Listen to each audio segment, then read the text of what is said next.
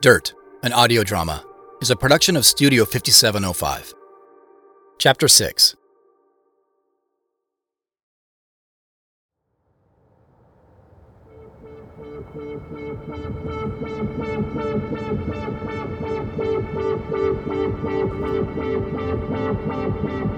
I call Kim next as I crest Monastash Ridge on Interstate 82 and descend into the wide Kittitas Valley. Desert sagebrush starts to give way to fertile farms and ranches. Dozens of white windmills dot the brown hillsides in the distance, and beyond them, the jagged Stewart Range wears the first snow of the season. With Kim on the line, I don't know where to start, so I just blurt everything out. Holy crap, Joseph. I know. Crazy, right? Like the plot seriously thickens. You're stealing my line now. And embellishing. Well, I've got jewelry box fever. You're a changed man. I can hear it in your voice. The thing is, I almost wasn't. For a minute there, I wanted to smash the detector into bits. Now, though, I think this is all real, Kim. I saw with my own eyes that the box had been in the ground for a long time. Oh, I asked him if I could keep the metal detector, just to have it. It's in my trunk, right now. That's so cool.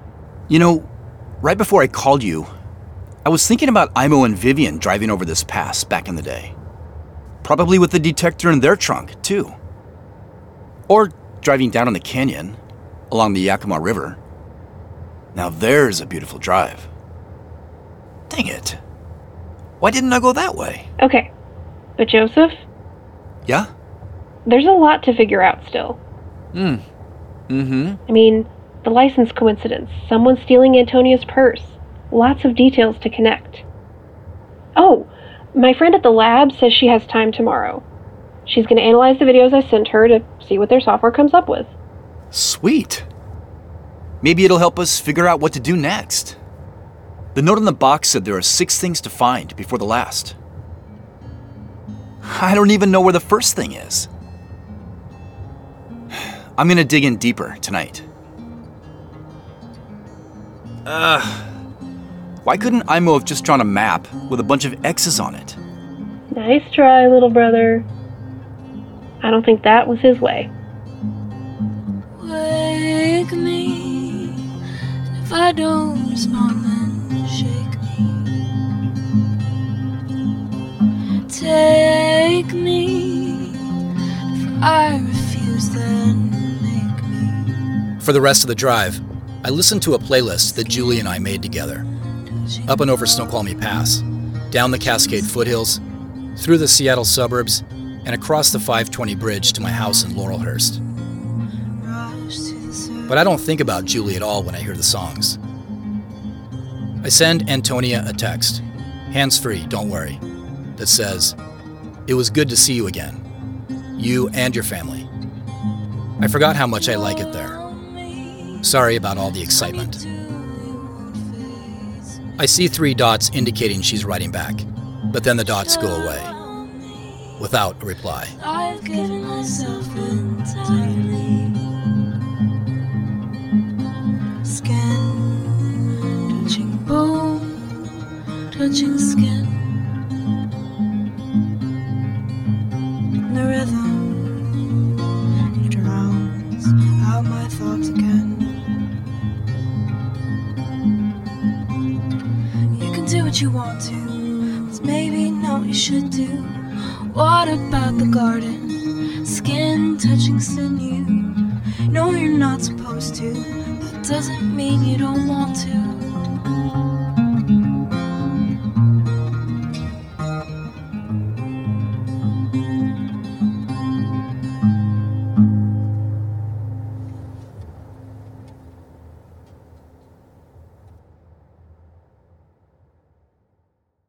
When I get home, I go right to my safe. I write Wapato on the plastic bag that contains the key in the note and lock it up. I put the jewelry box on a shelf in my garage and also label it Wapato. I order Thai food from a delivery service app and hop in the shower.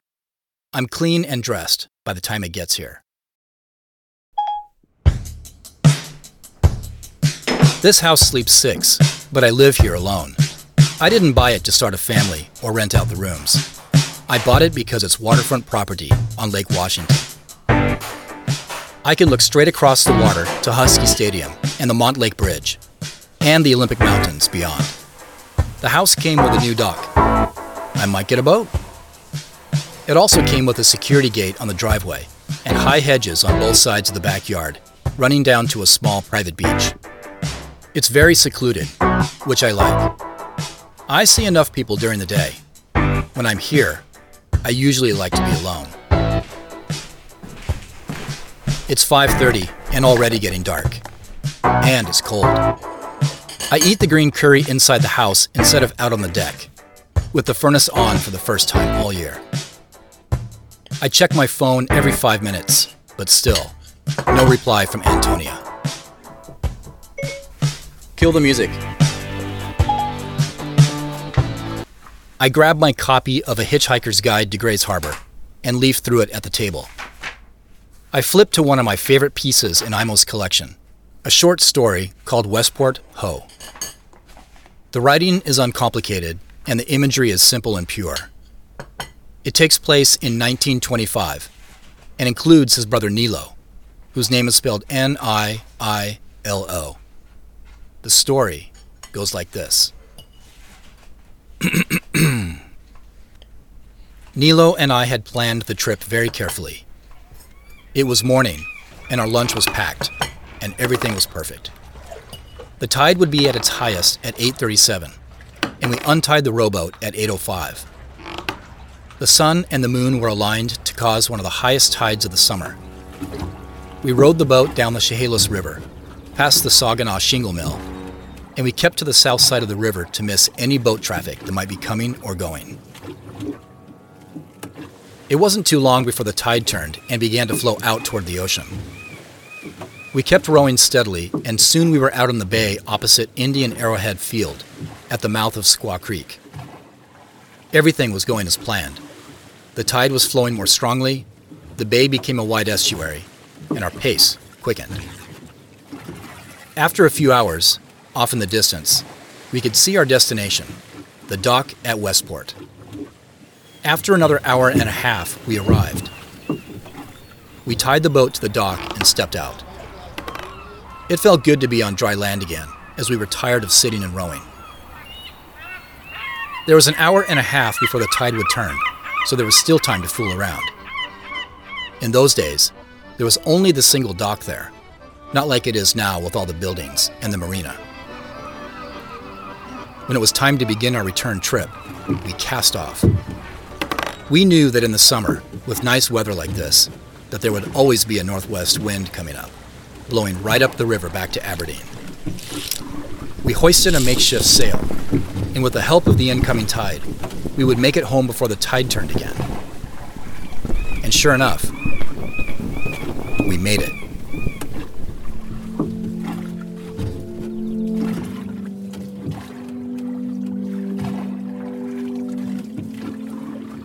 We traveled a total of 40 miles, rowing and sailing with the help of the current.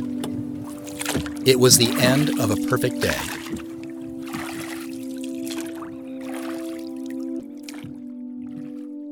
I feel it's important to point out that in 1925, Imo was 12 years old, and Nilo, his next older brother, one of 7 brothers in all, was 13.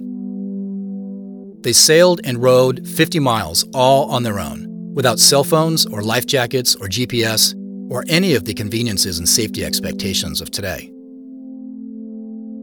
I leaf through other stories in which a young Imo and his brothers and friends spend their days roaming the marshy shores and tributaries of Grays Harbor, usually with meager rations, to catch fish, trap minks, or search for Indian artifacts. In another story from his early years, Imo watches with delight as his father shaves his beard while singing a Finnish folk song. In another, a young girl his age appears on a horse on his street and offers him a ride all over town. She drops him off at home an hour later, never to be seen again. In another, he finds a human skull on a beach that may have belonged to one of Billy Goal's many victims. And in yet another, He paddles through his neighborhood in a boat during a violent storm and tidal surge of the Chehalis River. And then there's the hitchhiking story. On a Saturday in June of 1930, when he was 16, Imo had to get from South Aberdeen to Seattle for a violin lesson. That's about 110 miles, but back then, without a car, it may as well have been 1,000 miles. He tells of waking up at 5 a.m. and going downstairs to find his mother has a pot of coffee going. She cooks him breakfast and hands him a paper sack lunch and a $1 bill and implores him to be careful. He leaves the house and walks quickly down Perry Street and then Mill Street, waving to a friend along the way, and then walks across the railroad bridge that spans the Chehalis River, and then over another bridge that spans the Wishkah River. Once there, he stands next to the highway and puts his thumb in the air. The first driver takes him as far as Elma, about 20 miles. The second, to Tacoma. In Tacoma, beneath the looming presence of Mount Rainier, or Tahoma, he sits by the highway and eats the first of 2 homemade meatloaf sandwiches. Then a young driver in an expensive convertible picks him up and gets him to Seattle in record time, so quickly that Imo is early for his lesson. To pass the time, he steps into a restaurant called the Samovar and orders a cup of coffee to have with his other sandwich, saving the apple for his trip home. When the time arrives, he walks into the Cornish School of Music for his lesson with Peter Bredov, a renowned teacher and violinist from Russia who had fled the revolution and wound up in Seattle. His lesson with Bredov includes rehearsing the Mendelssohn Concerto in E minor, as well as some of the Kreutzer etudes. When the lesson's over, Bredov asks him where in town he lives. Upon hearing Imo's answer, Bredov goes to his cupboard and stuffs 2 meat pies into a paper bag. "Here you go," he tells him, with concern and admiration in his voice. "You're going to need these for your trip back home." Dude, hitchhiking. Not today. Near the back of the collection is a story titled Tuula Kaukana on Pieni Vene. It's a story about a husband and wife from Finland who are fishing off the coast of Alaska on their way back to Aberdeen. In the open water, they spy an ancient-looking dugout canoe drifting on the waves. They steer toward it and manage to attach a line, and then they tow it back to their home port.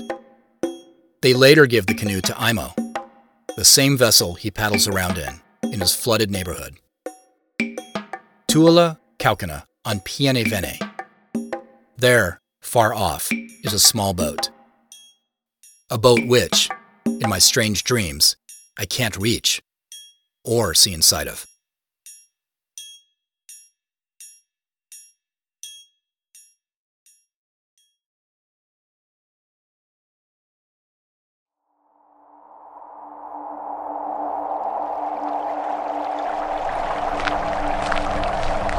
Oh, will you look at that? An osprey. Won't be. I think you're right. Look at it fly up there. We're walking along a creek somewhere south of Toppenish. The early morning light paints the forested buttes above us in burnt orange. Imo and Imo's father-in-law, Walter, are beside me. We're here to fish, which is weird because I'm not a fisherman, but it seems perfectly natural that I would be. We stop at a small gravel bar where the current flows swiftly. Walter and Imo decide to put their lines in here, but I walk farther on my own, downstream. I get to a spot where the clear, cold water slows as it enters a deep pool with basalt walls on either side.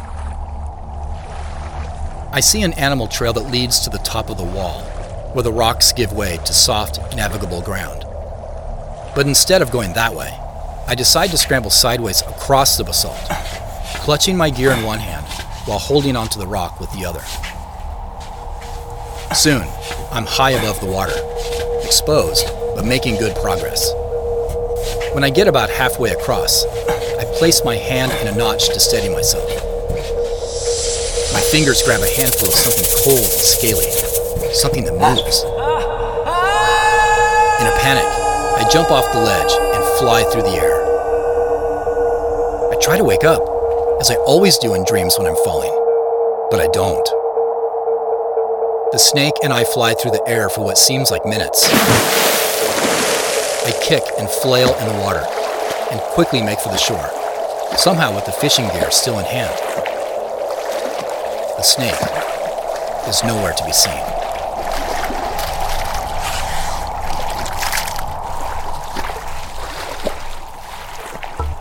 I climb out of the water dripping wet and notice a small pine grove set back from the creek bank. At the center of the grove is a teepee. I move toward the grove and notice two people, a man and a woman, who are sitting in front of the teepee. They're old looking, almost as old as the trees around them. They're cooking something in a pot that hangs from a tripod over a fire. I nod and they acknowledge my greeting. Suddenly, Imo and Walter are standing there beside me. Walter says that they are among many who come to camp along the Satis, that they long for the old days, to live, if only briefly, like they used to.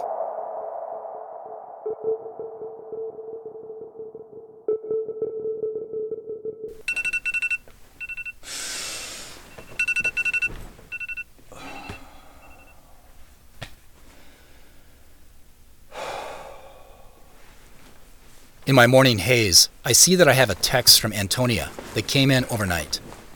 It reads, "I went to the police." What? Maybe I misunderstood and wasn't supposed to take the jewelry box or the metal detector. "About what?" I write back. She replies right away. "About the license. I took your suggestion." Oh. I told the police that it was found in Seattle. Then another message. I didn't tell them how I got it, only that it was anonymously returned to me. I text back, "Okay, what do they think?" Again, the 3 dots, and then, "I'm busy all morning, but we should talk later today." I don't tell her this, but I'm highly okay with that.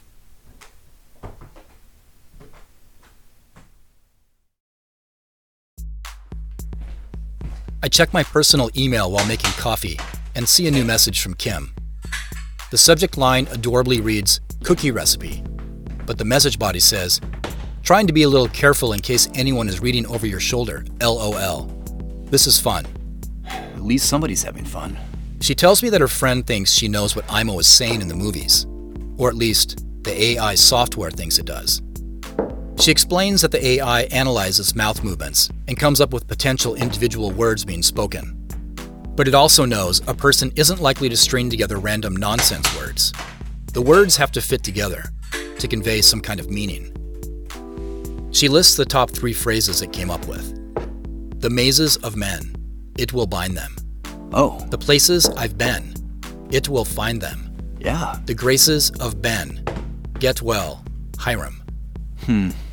On my phone, I rewatched the short videos Kim sent me of the Super 8 footage, and yeah, I can see any of those phrases being the one that Imo is saying to the camera. Or maybe none of them. Yeah. Kim also relays her friend's caveats, that the tech is still a work in progress, that the source footage is dated and grainy, that the AI isn't familiar with the speaker's voice and enunciation, etc. And she includes one more thing. She says we should at least acknowledge that in addition to reading lips, AI can handwrite letters. Just Google it, she says. You'll see. She ends with, "Just something to think about." Skepticism has long been a sweet spot for Kim and me. I take a moment to remind myself to be methodical, to treat this whole thing as I would any other problem to solve. Build a hypothesis, test it, rapidly iterate, test it again.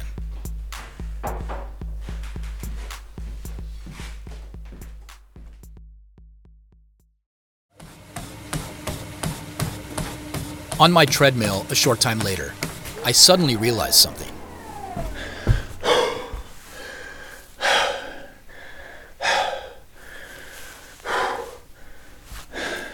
I take a video of myself saying, "The places I've been," 3 different times.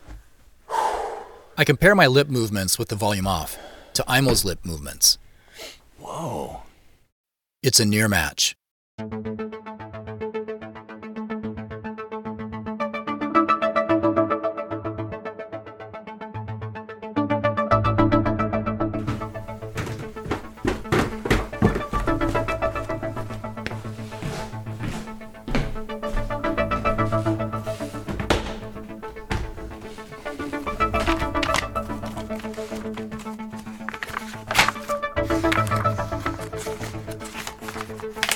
and silent words determine more of the places where I heard the sounds.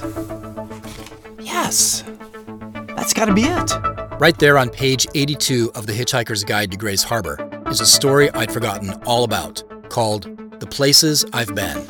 That's gotta be it. A quaint tribute that Imo wrote to some of his favorite spots. Is that it? That's gotta be it. 6 spots, to be exact.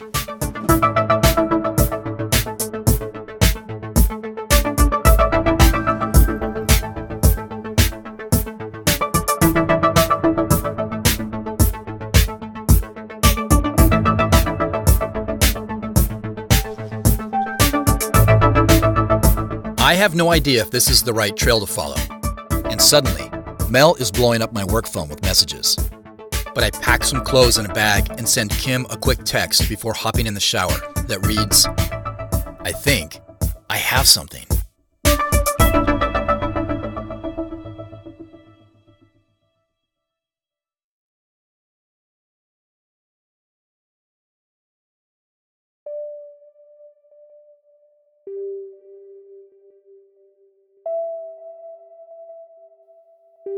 Dirt, an audio drama, is presented by Studio 5705 and is written, directed, and produced by me, Chris Cayella. This chapter features the voice talents of Jeannie Leslie as Kim and Ken Cayella as Imo. I play the part of Joseph. A very special thank you goes out to Maya Tazi for the original song Skin Touching Sinew. For more information about Dirt, an audio drama, please visit dirtaudiodrama.com. If you like what you hear, please rate and review us on your favorite podcast app or platform. You've reached the end of Act 1, but we'll be back with more chapters soon. And as always, thank you very much for listening.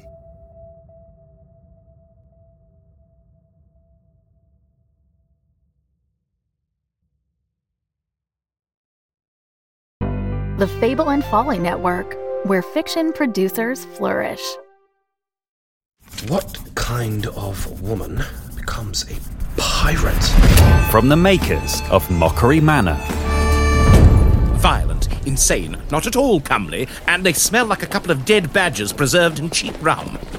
Comes an adventure on the high seas. Will you pay extra if I push a little harder? No, please. I'm just a writer. I'm writing a book and I would like you to be in it. Inspired by the lives and loves of the pirates Anne Bonny and Mary Read. You think you know me, Anne? Do you think I never got my hands dirty? Your mind's been so twisted, you think pirates deserve mercy. Did either of you ever meet Blackbeard? Everyone loves a rebel. They love to see him swing, too. Put your weapons away, both of you. Stop it!